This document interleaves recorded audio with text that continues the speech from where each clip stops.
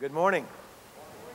It's good to see all of you here this morning. We thank you for coming, worshiping with us, and being a part of our worship service this morning. And as Pastor Ted has already said, I hope that you have been warmly greeted by our church family and that you've already been able to experience the love that we have for one another in this place. And it's a love that is built upon our love for the Lord and our desire to worship Him. And so I'm excited to be here with you, and I'm excited that you're here with us as we worship the Lord together. If you have your Bibles, and I certainly hope that you do, would you please take them out? Turn with me for the last time to the book of 1 John. We have been studying through 1 John now for my estimates about 16 weeks. And so we are going to be looking at that again this morning. Never fear though, we're going to just continue right on trucking and go to 2 John next week.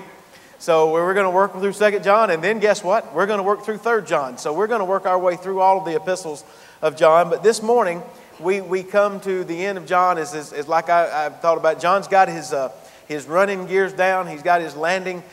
He's ready to land the plane, and he's going to come in here. And the way I described it in the first service, Assurance Airlines is about to land on this runway and come to a close. And speaking of planes and their landing, I don't know if you heard about this. It was about 6 or so weeks ago that I read it. There was a Delta Airlines flight carrying about 130 passengers who landed in the wrong airport in South Dakota. The plane was scheduled to land in Rapid City, in an airport in Rapid City, South Dakota, but instead it landed on the Ellsworth Air Force Base in South Dakota, which is about 10 miles due north of Rapid City. Now, the reason that it landed there was there was no emergency. It wasn't hijacked. There was no one on board who needed a physician's assistance. There was no weather-related issue that caused the plane to land in the wrong airport. As a matter of fact, what the news report said was that the Ellsworth Air Force Base is where it's located, so close to the Rapid City airport.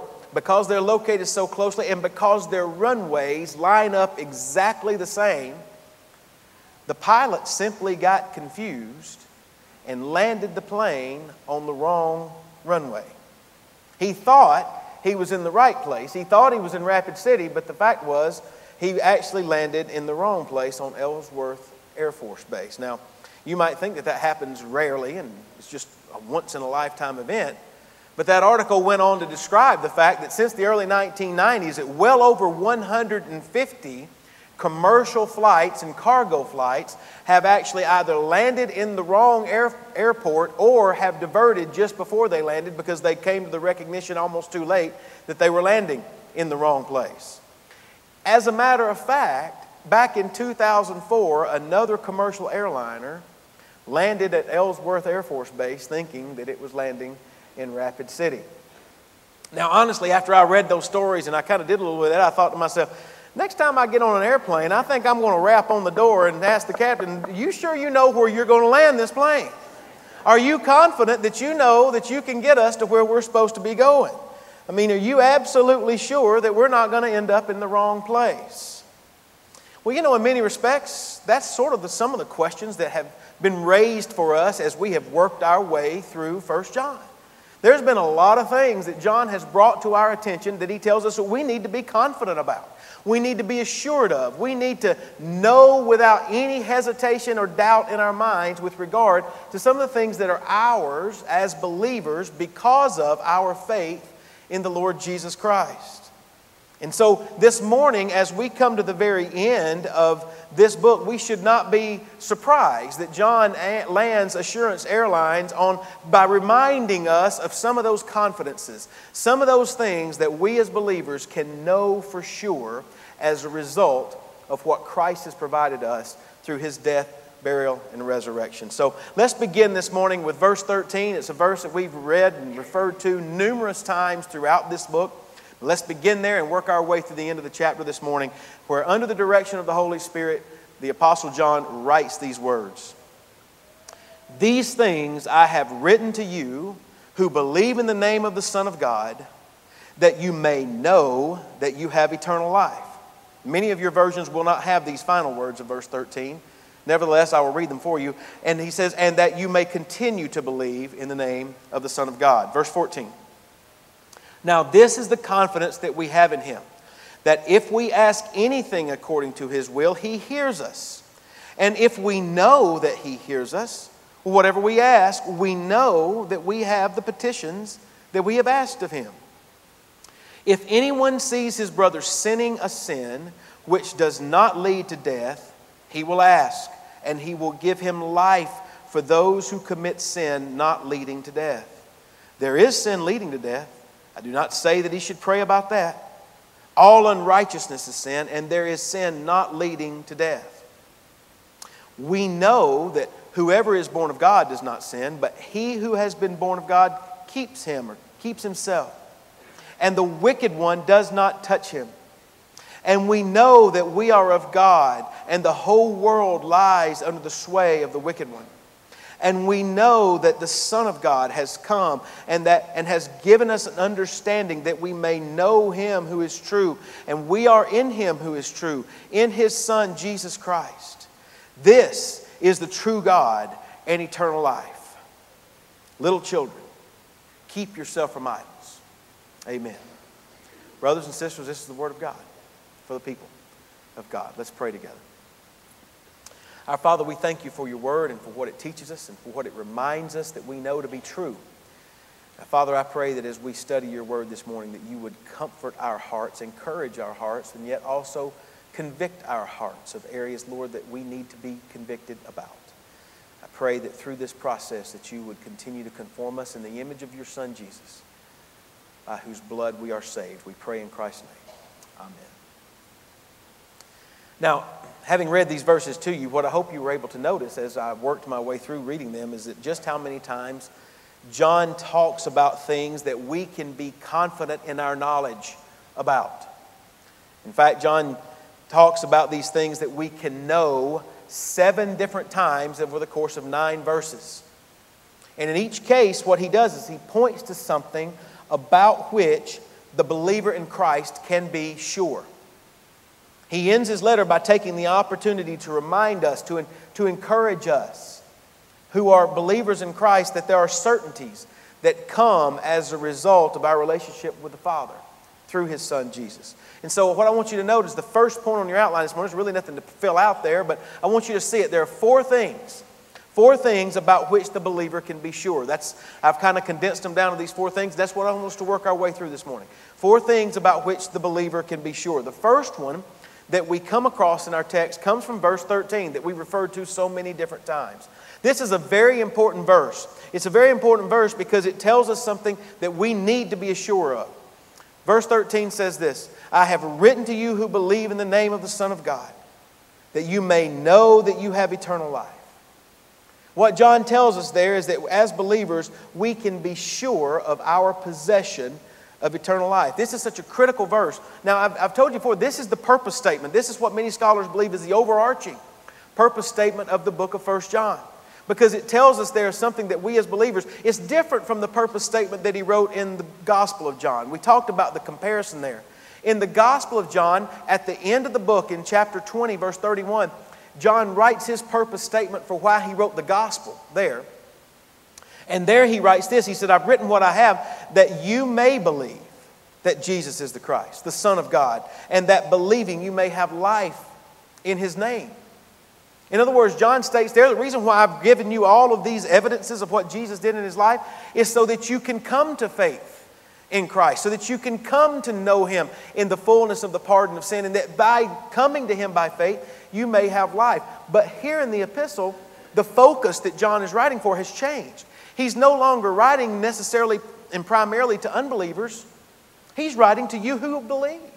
He's writing his letter to those who have already come to faith in Christ, and the purpose is to assure them, to give them confidence that they may know that they have that eternal life.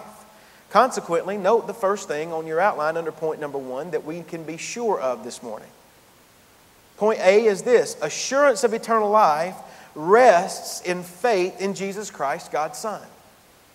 Assurance of eternal life rests in faith in Jesus Christ, God's Son. Now, make no mistake about what John says here. And please don't miss the significance of what he says. Assurance of salvation is a tremendously important possession for the believer. Unfortunately, there's so many out there who don't possess any assurance at all.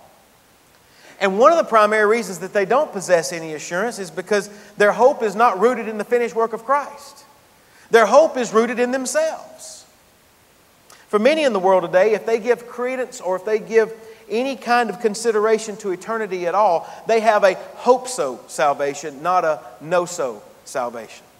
And by hope-so, what I mean is that they hope that one day when they die, they hope that God will receive them into heaven and He will look and He will compare all the good things that they've done in this life, and then He'll look at all the bad things that they've done in this life, and that they hope that the good things that they've done will outweigh the bad things. And as a result of that measuring out that God does, He'll pat them on the head and say, "That's good, just come on in." That's what they hope will happen. But I want you to know the Bible tells us something completely different from that. In fact, many of the false religions and the false doctrines that are out there in this world today are based upon that kind of ideology and that kind of understanding. But the Bible says that we can have absolute assurance. It's not a hope-so salvation that we enter into. It's a no-so salvation. Why? Because verse 13 says that assurance and that confidence and that certainty rests upon not ourselves, not our good deeds, not our works, but on the finished work of Christ on the cross, who died for our sins. And so while our salvation is not a hope-so salvation, it is nevertheless a salvation that is rooted in a sure hope that declares with certainty that if you will repent of your sins, and if you will trust in the Lord Jesus Christ to save you, the Bible says He will do that. And you can know that it is done. Friends, I want you to know, if it were up to me to save myself by my own good deeds and by my own actions, knowing me the way that I know myself, I would always worry every night when I closed my eyes, have I done enough? And the truth of the matter is, the answer would inevitably and always be no. Because I know the depravity of my own heart, and I know the sinfulness of my own life, and I know full well that if salvation was based upon my works, it would not be a hope-so situation, it would be a hopeless situation. I could never earn my way into God's heaven, and neither could you. It took the sinless, perfect Son of God to do for us what we could not do for ourselves. And then He says, if you will believe in Him, you can know for sure that you have eternal life. Let me say one last thing too. While I'm here and while I'm kicking it around, let me say one more thing. There are those who would agree with what I've just said, that our hope rests in Jesus Christ and His blood and His righteousness, and not in our own works. But they also say that it's prideful and presumptuous for us to believe that we can know anything of assurance and for certain. Well, to them I would counter that if God has revealed in His holy word, as John puts it here, that we can know that we have eternal life through our belief in Jesus Christ, then to me, it is the epitome of pride and presumption to say that His word is incorrect. I believe that God has clearly stated you can know. And the way that you can know is through a confessed belief in the Lord Jesus Christ. And at that point, there's no doubt about where your eternal life resides. God's word is clear. And the first thing that we learn this morning is this: assurance of eternal life rests in faith in Jesus Christ, God's Son. But notice what John says next, beginning in verse 14. Notice that he speaks about the confidence that we as believers can have in our prayer life. He's already talked about confidence in prayer earlier in this letter, back in chapter 3. And in that particular context, he talked about our confidence that we have in prayer in this way. He says, we have confidence toward God, and whatever we ask, we receive from Him because we keep His commandments and do those things that are pleasing in His sight. John brings together this whole issue of you can have confidence in your prayer life because you're living an obedient life. You're living with not in unconfessed sin, but you are living a life that is in coherence with what the Scriptures teach. And when that is the case, you can have confidence when you go before the Lord. Well, here he brings that same idea of confidence in prayer, and he says it this way in verse 14.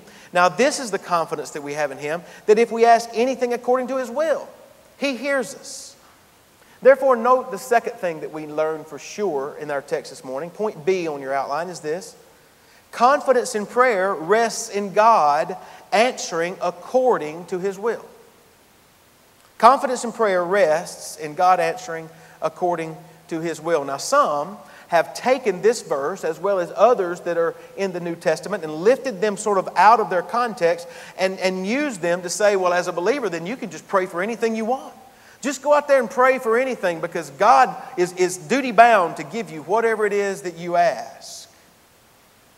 Listen, while the child of God can go to the Lord and ask anything of Him and ask Him for anything, John tells us here that our confidence rests not in our will.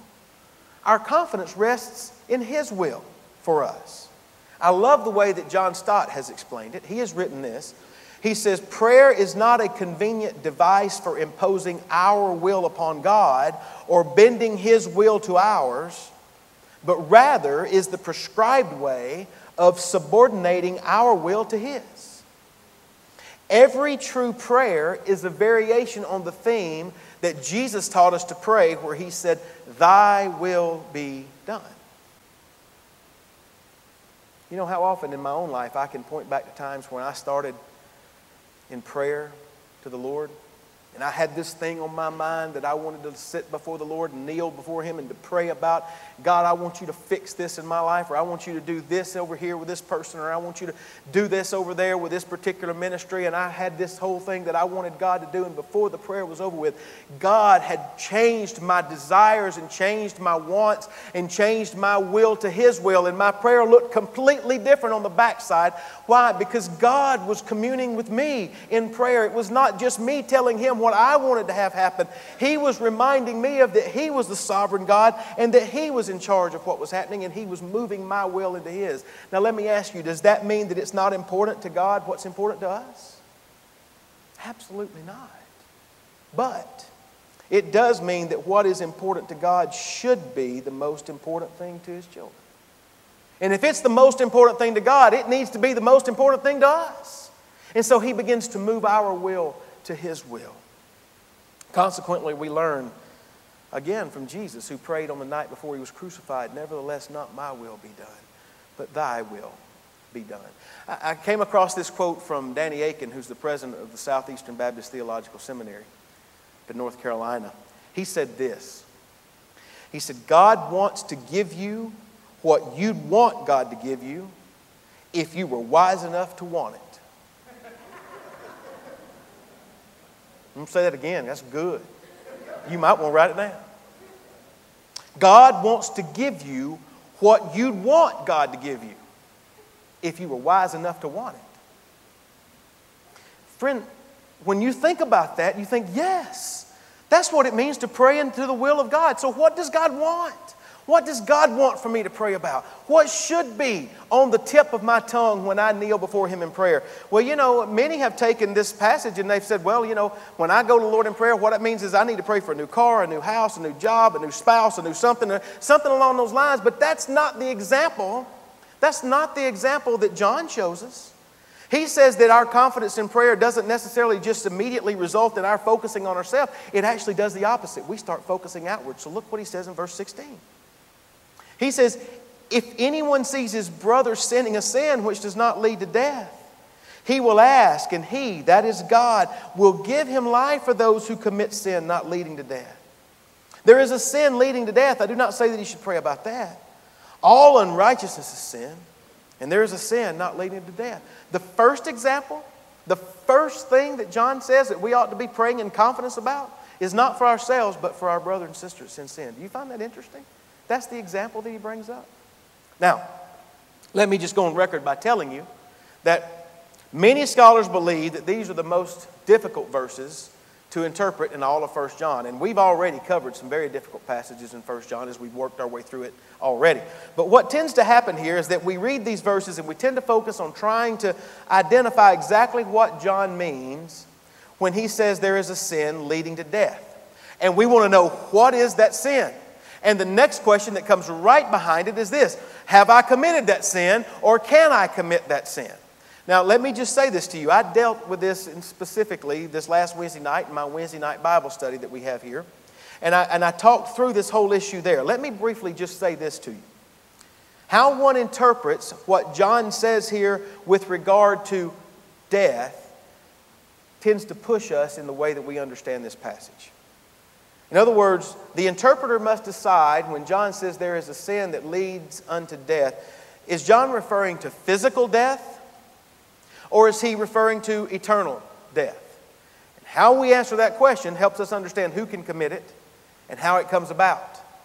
If it is physical death that John refers to here, then those who say that Ananias and Sapphira from Acts chapter 5, who died because they lied to the Lord, lied to the Holy Spirit concerning an amount of money that they gave, or the man who was caught in a very incestuous and improper relationship with his stepmother in 1 Corinthians 5. If you want to go home and read that, you can. And Paul says he needs to be turned over to Satan for the torturing of the flesh. Or in 1 Corinthians 11, when Paul says that there are those who have been partaking of the Lord's Supper unworthily and raucously and getting drunk and having all kinds of gluttonous things take place there. And he says some of them have died as a result of that. They sleep, he says.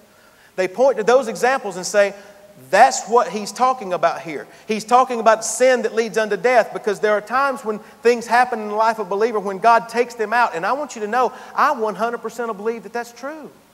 I think that people can go and backslide in certain areas and choose to fall into areas and they refuse to repent, and God mercifully removes them from this life before they continue to do damage themselves and to others. But let me quickly to say I don't think that's what John is talking about here. I believe, based upon the way John has been writing all through chapter 5, that what he's talking about when he refers to death here is not physical death. Rather, he's talking about spiritual death. He's talking about eternal death. He's talking about death that entails the eternal separation of a person's soul from God in hell. And the reason that I believe that that is the case is because John has been contrasting. He's been talking about eternal life all through chapter 5. He's been talking about the assurance that we can have that we have eternal life. He said back in verse 12 that he who has the Son has life, but he who does not have the Son does not have life. And we looked at that last week and we determined that the opposite of eternal life is eternal death. And so it is my contention that when John writes what he does here, he means the sin that leads unto death is the sin that can be defined as this. It is the rejection of Jesus Christ, the Son of God, God's answer sent to earth for sin.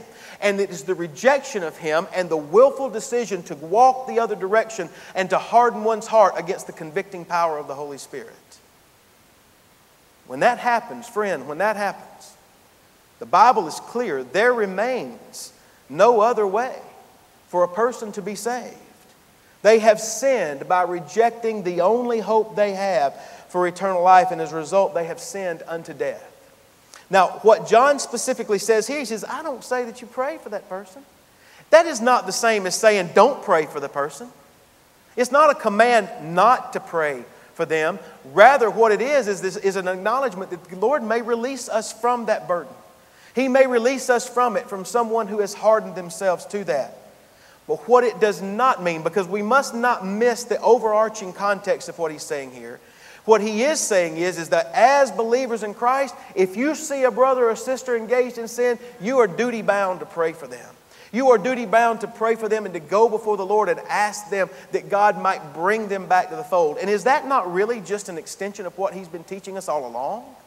He's been teaching us all the way back in chapter 4 specifically about the love that a Christian is to have for his brothers and sisters in Christ.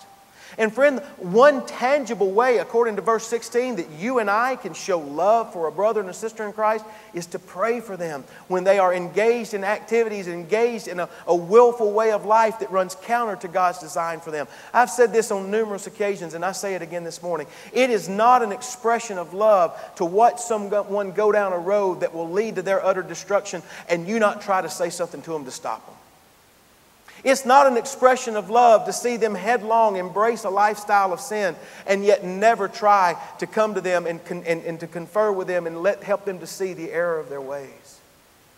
Brothers and sisters, it's not an expression of love to never drop to your knees and to pray for someone who is in sin and who has embraced a lifestyle of sin. What I want you to know is that such prayers, they are the will of God. And the confidence that God provides us here in this passage is this, that if we pray according to God's will, He will hear our prayers and He will answer them. We can have confidence in that. Now, this whole issue of sin in the life of a believer brings forth a really grave kind of concept. The gravity of what we're discussing here introduces the next stage that we need to know about this morning. Something that we should stop and consider just how important this issue is. In fact, when we consider what John says here about the gravity of sin in the life of the believer, and then we also consider what Paul wrote in Philippians 2 verse 12. In 2 verse 12 of Philippians, he says that we should work out our own salvation with fear and trembling. When we recognize that a healthy fear of the fragility of our faith, when that is coupled with an awe-struck wonder at the promise of God's protection and keeping, that too should be something that draws great confidence in our lives. In fact, note the next thing on your outline that I want you to see this morning. It's letter C under point number 1. It's this. This is what we can be sure of. We can be sure of the promise of God's protection and keeping from the wicked one, and that rests in Christ's power. John tells us in verse 18, he says this, which is kind of an interesting verse. He says, we know that whoever is born of God does not sin. Now, if we just look at that, we might think, well, wait a minute. What are you saying, preacher? Are you saying that you don't sin? No, I'm going to raise both hands and tell you that I do, that I have, and that happens. That's not what John is saying here. And we've looked at this in previous lessons, and we've understood in previous times that John is not saying that when a believer places their faith in Jesus Christ that suddenly they become perfect and that they never sin. That's not what he's communicating to us here. As we have learned in previous studies, there is the time when that does happen. Occasionally that happens. What he is saying is that a believer will not persistently and habitually embrace sinful behavior. They will not willfully choose to live in sin. And brothers and sisters, let me say this to you. A true believer must not attempt to compartmentalize their faith in Christ and separate it from their everyday living. In fact, that cannot happen. We will always live horizontally based upon what we believe vertically. It will always have that necessary domino effect. Now, that doesn't mean that we will not occasionally fall into sin. As a matter of fact, to quote John Stott again, he says this, sin and the child of God are incompatible. They may occasionally meet. He acknowledges that. But he says they cannot live together in harmony. They may meet as we go through our lives. There may be things that you and I fall into, but we cannot be at home with sin in our lives. The hope that comes from this passage is even though our lives may sometimes meet sin, here's the thing. John tells us this, but he who has been born of God keeps him. And I believe that's the best way to understand this verse rather than himself. He who has been born of God keeps him, and the wicked one does not touch him. The pronouns in this verse are very difficult, and they're kind of difficult to navigate our way through, especially in the New King James, as a matter of fact. But I want you to recognize that when this verse talks about he who has been born of God, I believe he's referring to Jesus Christ. And many of your versions will confirm that because it capitalizes the word he, or it capitalizes the word one in your versions, which is a reference to Christ. And so what John is saying to us is that we who have been born of God through our faith in Christ, we are kept by Christ, the one who was born of God, even though we may and so often do fall into sin. Christ protects us from sin. He protects us from the power of sin that it can have over us. Now, that in no way gives us a license to go out and live any way we want to. That in no way just gives us a get out of jail free card so that we can just go and blow off all restraints and live any way we want to, because after all, God's going to protect us. No, to do that is to truly blow past the truth of what it means to be a child of God, and we've seen that. But nevertheless, what it does is it produces confidence and assurance in our lives that God will protect us. He will protect us from the power of sin, but not only that, He will keep us from the power of Satan. Notice next, He will keep us from falling prey to the wicked one. And we know that the wicked one, he says, as though the world is under his sway. The world is defined in John's epistle as all of those things that have lined themselves up against the Lord and against His church, and is always on the attack. And what we find out here is that believers who have truly trusted in Jesus Christ as their Savior, you know what happens as a result of that? We now have been translated from the kingdom of darkness into the kingdom of light, and God has marked us out by placing His name upon us, and no longer does Satan have power over us. The Bible tells us here that God will keep us from His power. He protects us from sin, and He keeps us from the power of Satan. Brothers and sisters, that is another thing of which you and I can be sure. But then there's the fourth thing. The fourth thing about which we can be sure really comes in verse 20. Because there John writes, we know that the Son of God has come and has given us an understanding that we may know Him who is true, and we are in Him who is true, in His Son Jesus Christ. This is the true God and eternal life. Now, if we just looked at the words that were repeated over and over again in this verse, we would be able to really kind of come to the understanding of it. He talks about knowledge. Knowledge of the true one, knowledge of God, knowledge of the Son. And there he talks about knowledge twice. And then he describes God as being the true one and being the true God. He does that. Him who is true and the one true God. 3 times he uses that word. So if we just looked at those words, we would know that the certainty that John speaks about in this verse deals with knowing Him who is true through Jesus Christ. That's the certainty that we have. And that certainty is what? It's the understanding that has been brought to our attention. And the understanding is this, that Jesus Christ came to this earth. That verb is very important. We've looked at it in the past. The theological truth that issues forth from that is that Jesus Christ could not have come to this earth if He had not existed prior to His coming. And so the fact that it says that Christ came to earth means that He is the pre-existent Son of God who has always been the Son of God. He has been the Son of God before time as we know it ever began. Nevertheless, at a particular point in time, He came. And He was born of a virgin, lived a perfect sinless life so that He could become the perfect sacrifice, the lamb slain before the foundation of the world, so that you and I might have redemption from our sins. That is why the understanding that we have that comes from the Scriptures is simply this. Christ came to be our Redeemer. He came to redeem us. Not only that, He came so that He could reveal God to us. He could reveal the Father. Jesus said, I and the Father are one. He says, if you've seen me, you've seen the Father. And so as He reveals the Father, He reveals His love for us. He reveals our need for His love. And He helps us to understand that He has come to redeem us because He has revealed God's love to us. So the last point underneath those things that we need to be sure about this morning is this. It's the certainty of the revelation and redemption that rests in knowing the true God through His Son, Jesus Christ. What John does here in this verse is he reminds us that we are given the certainty of understanding that Christ reveals the Father to us and He reconciles us to Him by redeeming us through His death. Now, I don't know about you, that'd be a great way to end a letter right there. I mean, that'd just be a great way to just go off, wrap a bow on it, put amen on it, and say, that's the way I want to end a letter. That's the way we're going to do it. That's not how John ends it. John doesn't end it that way at all. Under the direction of the Holy Spirit. Instead, what he says is this. Little children, keep yourself from idols. Amen. I feel like I'm sitting on the runway. We just can't. That's an abrupt way to end a letter. That's sort of an abrupt way to land the plane. It's unconventional. He doesn't say, hey, I love you. Greetings from this brother or that brother. None of those things. Why does he leave us like this? Why does he end the letter this way?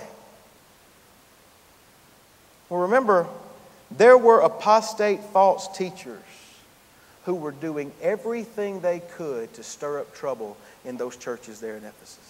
They had seceded from the church. They had bought into a false gospel of a false Jesus, and they had fabricated things about Him that were absolutely incorrect and untrue. And now they had come back into the fold, and they were seeking to do everything they could to pull away from the truth that was being taught and that they had learned from the Apostle Paul and from the Apostle John and from all the other apostles who had written the New Testament. And what John is saying, look here, above all else, understand this. Don't go buying into the false stuff that's being sold to you. And I would say this to you this morning. If I could leave you with one thing when you walk out these doors today, it would be the exact same measure. Exact same message. Brothers and sisters, guard your heart against the worship of false gods and false Christs. In fact, note the last point on your outline this morning. The last point is this: one command that the believer must obey. Guard against the incompatible and deadly worship of anything or anyone other than the one true God. Why? Why was that the most important thing for John to end his letter in? Why would it be the most important thing for us as we walk out into that world, as we leave here this morning? Why is that the most important thing for us to take with us? Well, in light of what John has told us, and we've already looked at this morning, to do so, if we worship anything or anyone other than the one true God through His Son, Jesus Christ, well, that is incompatible with the knowledge of the true God and the eternal life of which we can be certain. To worship anyone and anything other than the one true God is incompatible with the protection and the keeping that He offers us and the protection that He gives us by His power. To worship anything and anyone other than the one true Christ is incompatible with the confidence that we have that He will hear and answer our prayers. And to worship anything and anyone other than the one true Christ is incompatible with the assurance that He gives us of eternal life. And so, as John lands this plane, he really wants to make sure that we land our plane on the right runway in the right airport. Because, friend, the Bible is clear. Those who put anything or anyone else before God will forever be without God. Counterfeit gods and false Christs may provide all kinds of promised benefits and blessings, but they will always, always, always fail to deliver because they cannot provide you with the assurances and the confidences that only come through faith in the Lord Jesus Christ, who has revealed His Word to us by His Holy Spirit. Friend, to give first place in your life to anything or anyone else besides the Lord Jesus will ultimately result in you landing your plane on the wrong runway of an airport that you will not want to be on and would never want to go. And so John's final word to us in this epistle is guard yourself against the worship of counterfeit gods and Christ. And it leads me to my sermon in a sentence this morning with which I will close. My sermon in a sentence is this: since we know that our assurance, confidence, promise, and certainty come from the only true God through faith in Jesus, His Son, then we must guard our hearts against the temptation to worship worthless and counterfeit representations of Him.